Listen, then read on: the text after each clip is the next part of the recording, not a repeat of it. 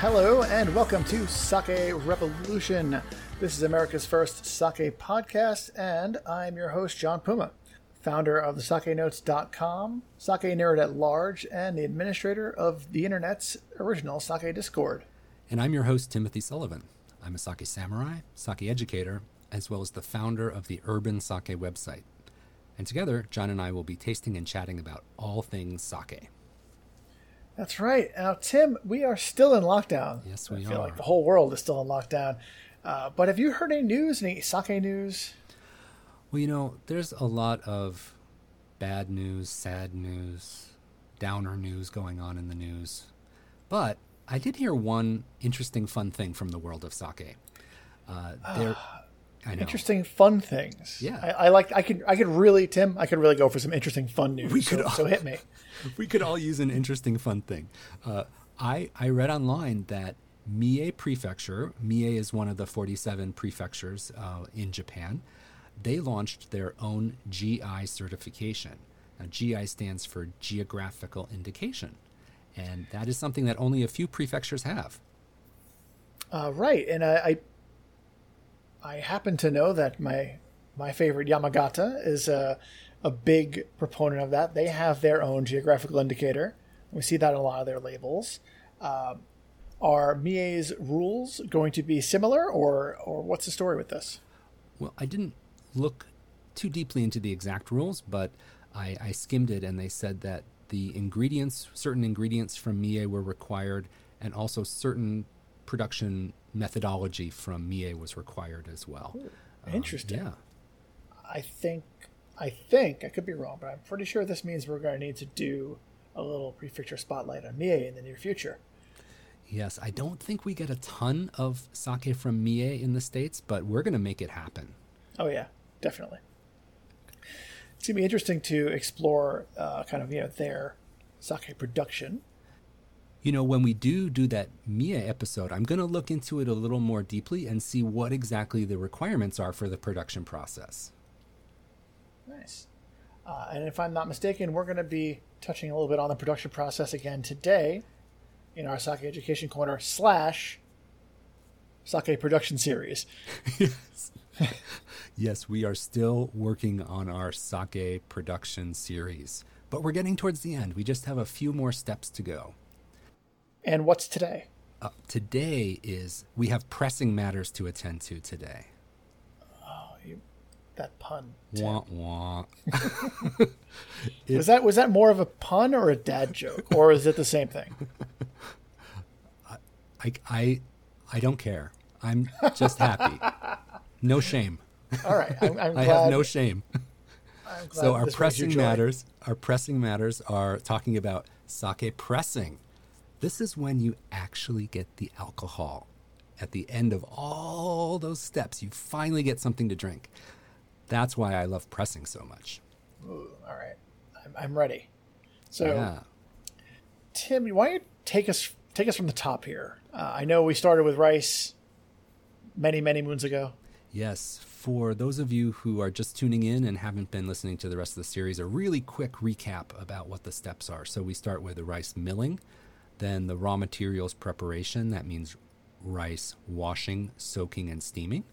Then we move on to koji making. That's making that molded rice, which is one of the ingredients in sake.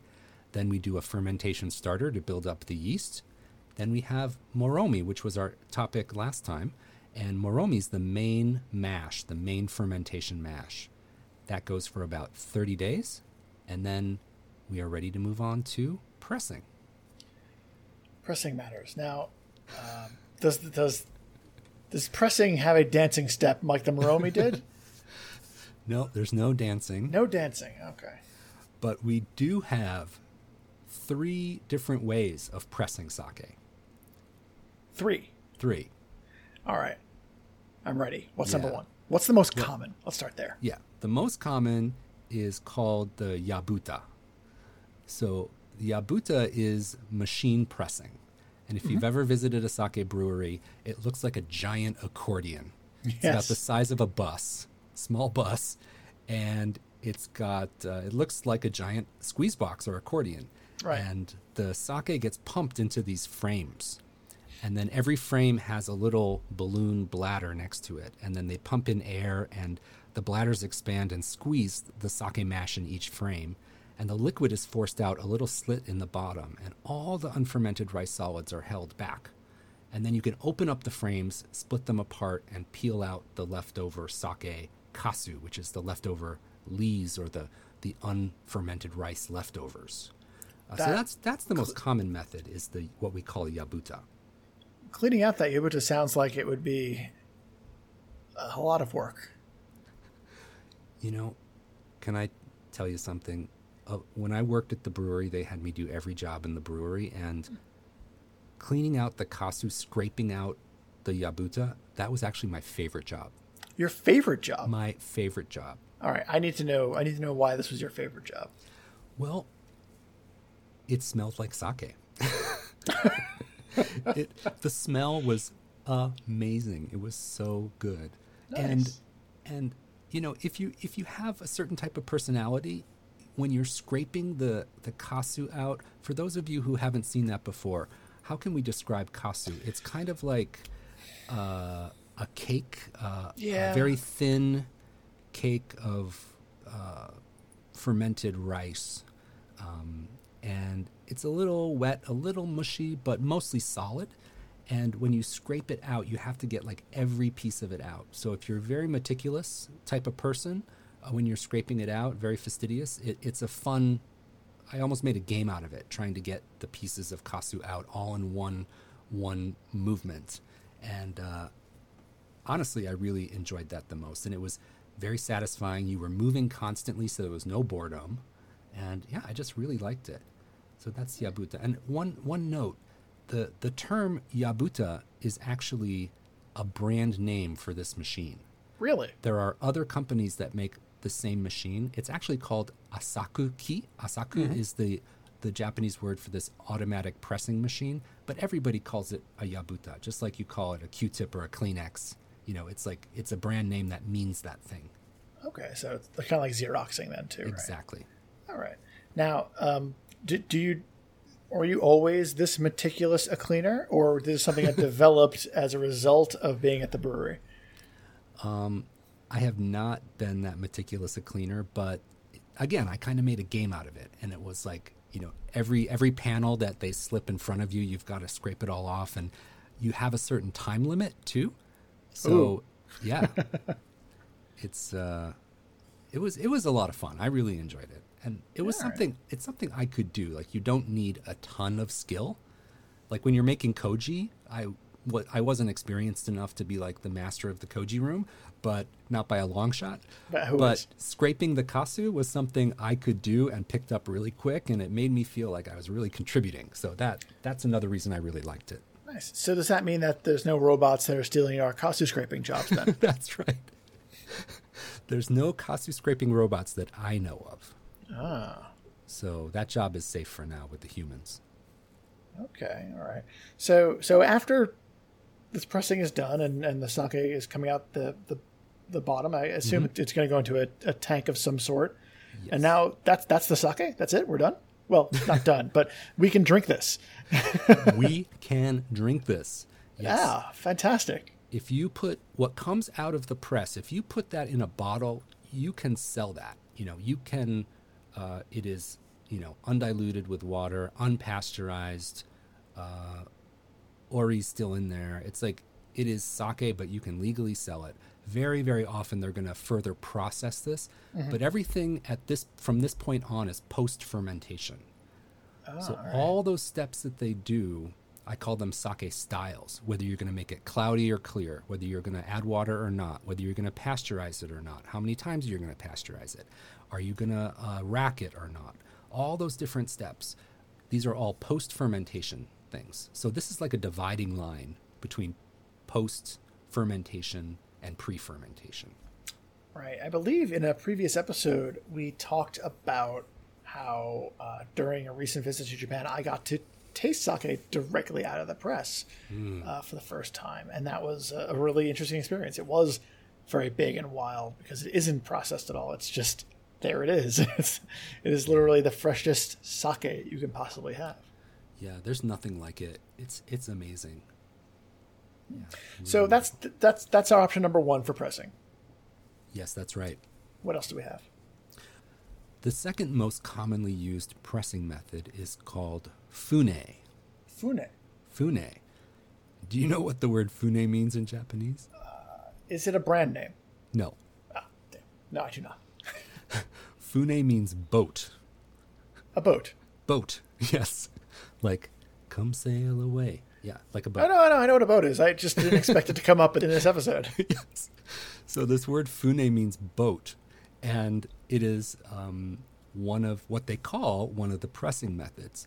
And I need you to picture a long rectangular box with an open top. Okay? Got it. And what they do is they fill the moromi mash into these long, skinny bags that are probably like 3 feet long, 1 foot wide.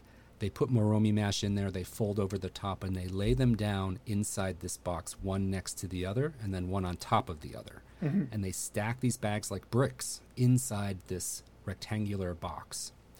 And the rectangular box has a hole in the front at the bottom. And so the weight of all the bags is pressing down.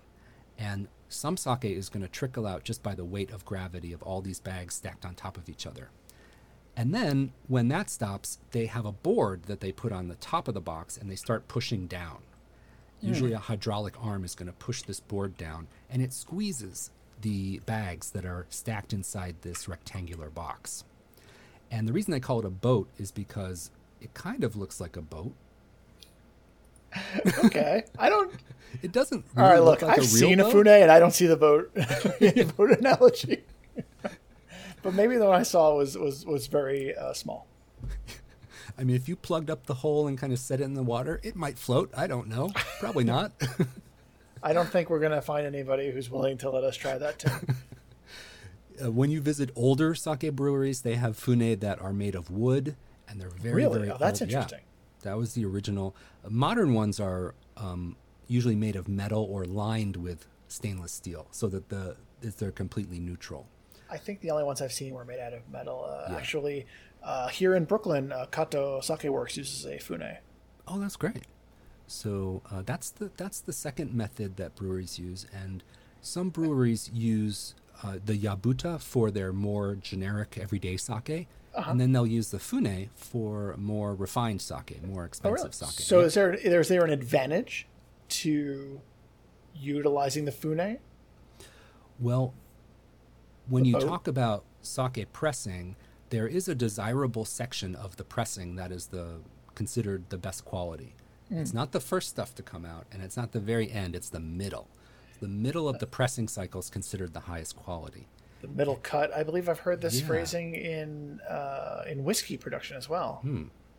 Yeah, it's the same in sake. The first stuff coming out is considered kind of brash, and the final stuff can be a little bit, harsh as well. So they like the middle section as the highest quality, and you get more control of that with the fune method. Huh. All right, and I guess that leaves us with one last method. Yes. What is it? Well, don't be a drip. It is the drip method. They're really piling up today, aren't they, Tim? All right. It's the drip method, method also and, called trickle sake. Trickle. Yeah, trickle sake. And you basically take those same bags that we were putting in the fune, those long bags, you put the moromi mash in, and you tie it at one end and you hang it over an empty, clean tank. And you just let the sake drip out by gravity alone. Huh. No pressure, no touching, just whatever comes out just by dripping, by gravity. That sounds like... Well, it sounds very time-consuming. And it also sounds like you may not get the same yields as the other methods because you're not squeezing, you're just kind of letting it happen. That's right. Very all-natural. Yeah, it's the most expensive method because Right. you're leaving a lot on the table. You know, you're not squeezing every last drop of sake out of your mash, so you have a lot left over. And there's one word I want to teach you that not many sake lovers know about, and when I learned about it, I thought it was super fascinating. You you know what seimai buai means, right? I do. Seimai buai? That is the rice milling ratio or rice milling percentage, right? That's right. There's another word, kasu buai. Kasu. Oh, okay. Kasu buai. So kasu is the leftover pressings, and buai is the ratio or the percentage. So it's the amount of kasu that you have left after pressing. If you have a lot of kasu left over, you didn't squeeze very much. If you have a small amount of kasu left over, you squeezed every last drop out of there. So this ratio of how much kasu you have left over during this pressing step, that is an indication of, it's a quality indication. And I've heard some brewers say, oh, we have a kasu buai of 45%. That means, they have a lot of kasu left over. They didn't squeeze very hard, so the sake they got out was very high quality. And I imagine that Shizuku has the most kasu Bingo! Bingo, yes. Shizuku, this drip sake, has the highest kasu buai. So it has the most leftover kasu, meaning you didn't squeeze very hard at all. And that translates to a cleaner, more smooth, elegant sake. Yeah. I've had some, very few, but I've had some Shizuku before, and it is elegant. It is very, very nice, very, very delicate. Yeah. I don't think we can leave the topic of drip sake or Shizuku sake without mentioning how expensive it is. Yes. Oh, yeah, that's another thing. I've tasted it. I've never bought a bottle before. Yeah. It's always been prohibitively expensive. Yeah, it's really expensive, and it's just because of, what goes on with the pressing is a very luxurious treatment, and, too much pressing can create some rough edges in the sake, so when you don't press at all, you just get this super silky smooth. Now, I've heard of another style of pressing, and I need to check with you to see to see if there's anything to this. Centrifuge. Oh, that's right. Yep, that is technically another style of pressing. Very good. Yeah, I kind of left that off the list. It kind of slipped my mind because very, very few breweries use that. Yeah, it sounds very unusual and honestly a little expensive. Yeah, the machinery to do the centrifuge is very expensive. And if you don't know what it is, just think of like a salad spinner. If you use a salad spinner to press your sake, that's basically what it is. I've always thought of it more more like a front-loading dryer, where it's just spinning it around, and the kasu is up against the walls of this centrifuge, and the sake seeps through the sides and drips out. Yeah, flies out, I guess. Yeah. So you're absolutely right. There's 4 methods of pressing. You got me. That's a good one. Yeah, and that is a very specialized type of pressing. And again, just like Shizuku, any sake made with a centrifuge is going to be very pricey, very expensive. And the breweries that do have one usually make a super premium sake with 2 different pressing methods. They'll make some of the batch using the centrifuge, and they'll press some of it using the fune or Shizuku method. That would be an interesting. Can compare. That would be an interesting taste experiment. Yeah, absolutely. Well, we'll have to track some centrifuge sake down one of these not days. that much of it. That's another episode. We can have, maybe some fune and Shizuku or something like that. Yeah, absolutely. Centrifuge taste comparison. Now that's going to be a fun episode. Yeah, we'll have to do our research on that one. Yeah, first, I don't know how we're going to do it. I don't know how many breweries in Japan have a centrifuge. I don't think it's very many. No. I currently know of 2. All right. I haven't asked around, though. All right. Well, there you have it. Those are our 4 pressing methods. 3.5. No, very few centrifuge. You're absolutely right. Centrifuge should have its spot, its moment in the sun. So I'm going to say 4 pressing methods. Very good. All right. There we are, everybody. Yeah. You heard 4 pressing methods. But now is the time on Sake Revolution where we drink the sake. Yes. I've been waiting. You have. What did you bring for us today, Tim? Well, let me introduce you to Ban Ryu. Banryu. It means 10,000 ways in English. Ooh. And this is from the Echo Fuji Brewery. I think we had an Echo Fuji sake before on the show. Yes, I believe I tasted their Hankara, their Honjozo Karakuchi. That very, very dry, very dry and a little bit fruity, if I recall correctly. Yep. And this one is actually a futsushu, or everyday table sake. Wow. All right. And what do you have, John? I have Hanagaki's Usu Nigori. Ooh, another nigori. Yes, and this is a Junmai Daiginjo, so I went in the exact opposite direction. Since this is Junmai Daiginjo, this is a very elegant sake, and with the Usu Nigori, it's gonna introduce a little bit of a little bit of weirdness to it, I think. Yeah, I think Junmai Daiginjo nigoris are pretty rare. There's not a lot of them out there. Very, very rare, I think. All right. So why don't you get started? Why don't you open that up and let's see what we have? Yeah. So, Banryu, 10,000 ways. Do you know what that's referring to? I do not. Let me get this in my glass. Mm-hmm. Okay. Well, they say that sake brewing, the art of sake brewing, is really the art of 10,000 ways. So there's 10,000 ways to make sake. So that's what that refers to. And as if we add up all the different methods we've been talking about, I'm sure we'd get to 10,000 very fast. We'll get there eventually. All right. Okay, I'm going to give this a smell.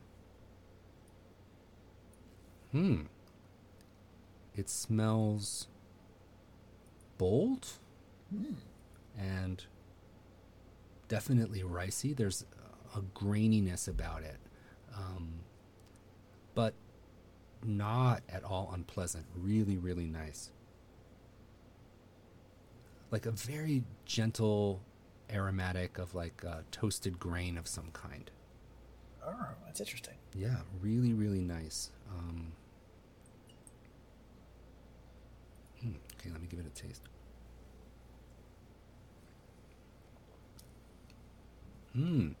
Wow. That's really good. So this has a rice milling rate of 65%. Ooh. So that is, normally this would be a honjozo. Yeah. But they're selling it as their futsushu. That's interesting. I wonder why that is. Yeah. And the Honkara that we tasted earlier in the previous episode from this same brewery, their honjozo is milled to 60%. Yeah. So this is just a little bit more robust than that, but it's also the alcohol added style, and 65% rice milling. But it has a very gentle edge to it. Interesting. Some almost just like a wisp of a caramelly kind of aspect to it. Ricey, a little bit caramelly, and very overall kind of gentle. And it has a dry finish for sure. That's interesting. And it lingers a little bit. So it's not like a crisp finish that kind of disappears very quickly. There's a little bit of a lingering aspect to it, and that is really, really lovely. Yeah, it's a really nice sake. Fantastic. Yeah. Nice. And what do you think about food for that? Yeah, I think this would go really well with a barbecue, actually. The finish is relatively dry, as I said, but it's not weak. It's not lighter. It's, has the body, I think, to stand up to something like barbecue. I had pulled chicken sliders the other day. Really, really delicious. Chicken sliders. Ooh, yeah, that sounds pulled good. chicken. And the way that the place near me does the pulled chicken is like they give you the sauce on the side. So you can control how saucy you make the barbecue. And I love that because then I can, Sounds nice. Yeah. And it came also with pickled onions as well. They're like kind of pink in color, and they do a quick pickle with the onions, and they put those on top. Oh, it's so good. I think that would be great with this. That sounds nice. That's very, very specific, but Yes. Hey, There's nothing wrong with that. I think people can extrapolate based on what you said there. Yes, I think we have barbecue all over this great country, don't we? Oh, yes, definitely. Absolutely. So, John, how about you? What do you have?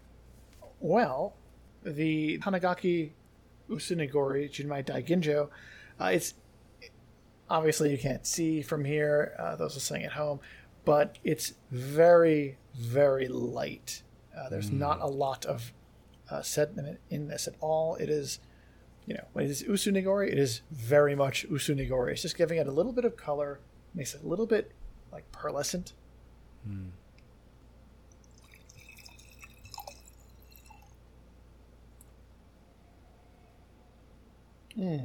It's this is really nice. The aroma is, I mean, you know how you can sometimes smell inigori. Inigoris have a certain aroma to them, a little bit. Yes. It's faintly there. Like it's not. It doesn't smell like most nigoris, but you're definitely going to know that it is a nigori. And then there's a little bit of a sweetness on the nose too.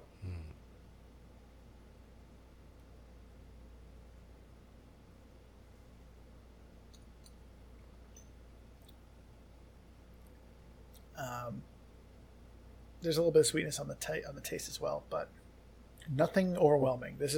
I know that a lot of nigori can be very sweet.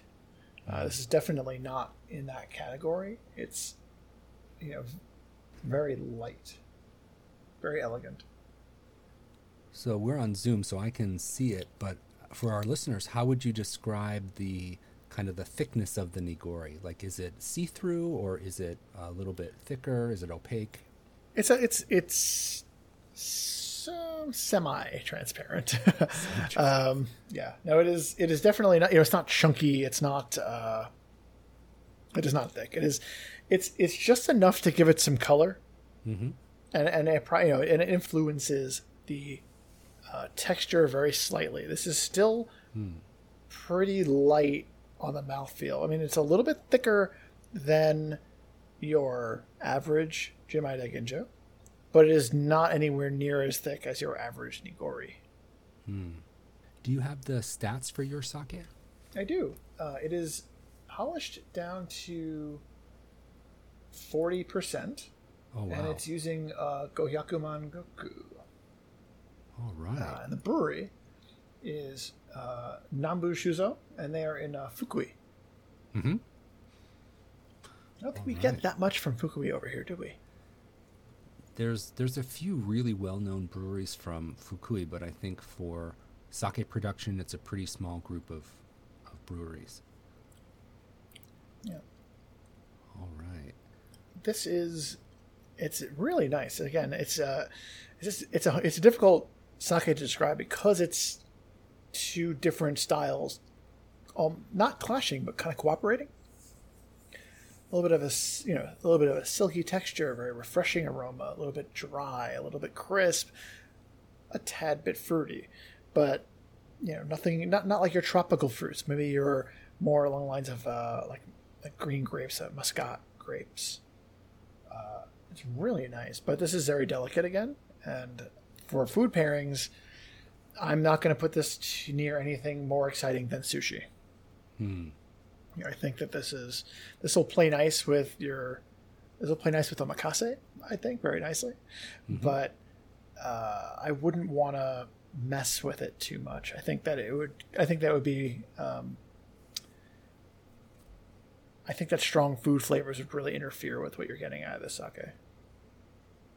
For the record, I do not know how this was pressed, which basically means that we know it's not shizuku or a centrifuge, because I'm pretty sure they would have it right on the bottle and make sure that you know why this sake costs so much money.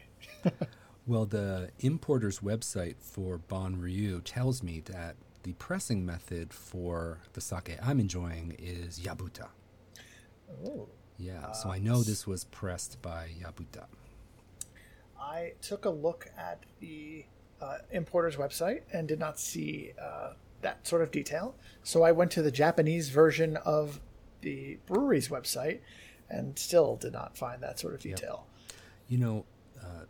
brewery is not required to share their pressing method. Some people do it for sake of completeness. Mine just happens to have the pressing method listed. If the sake is sold as a shizuku, that tells you automatically, it's the drip or the trickle method. And some sakes also have fune in the name. Fune shibori, fune pressing.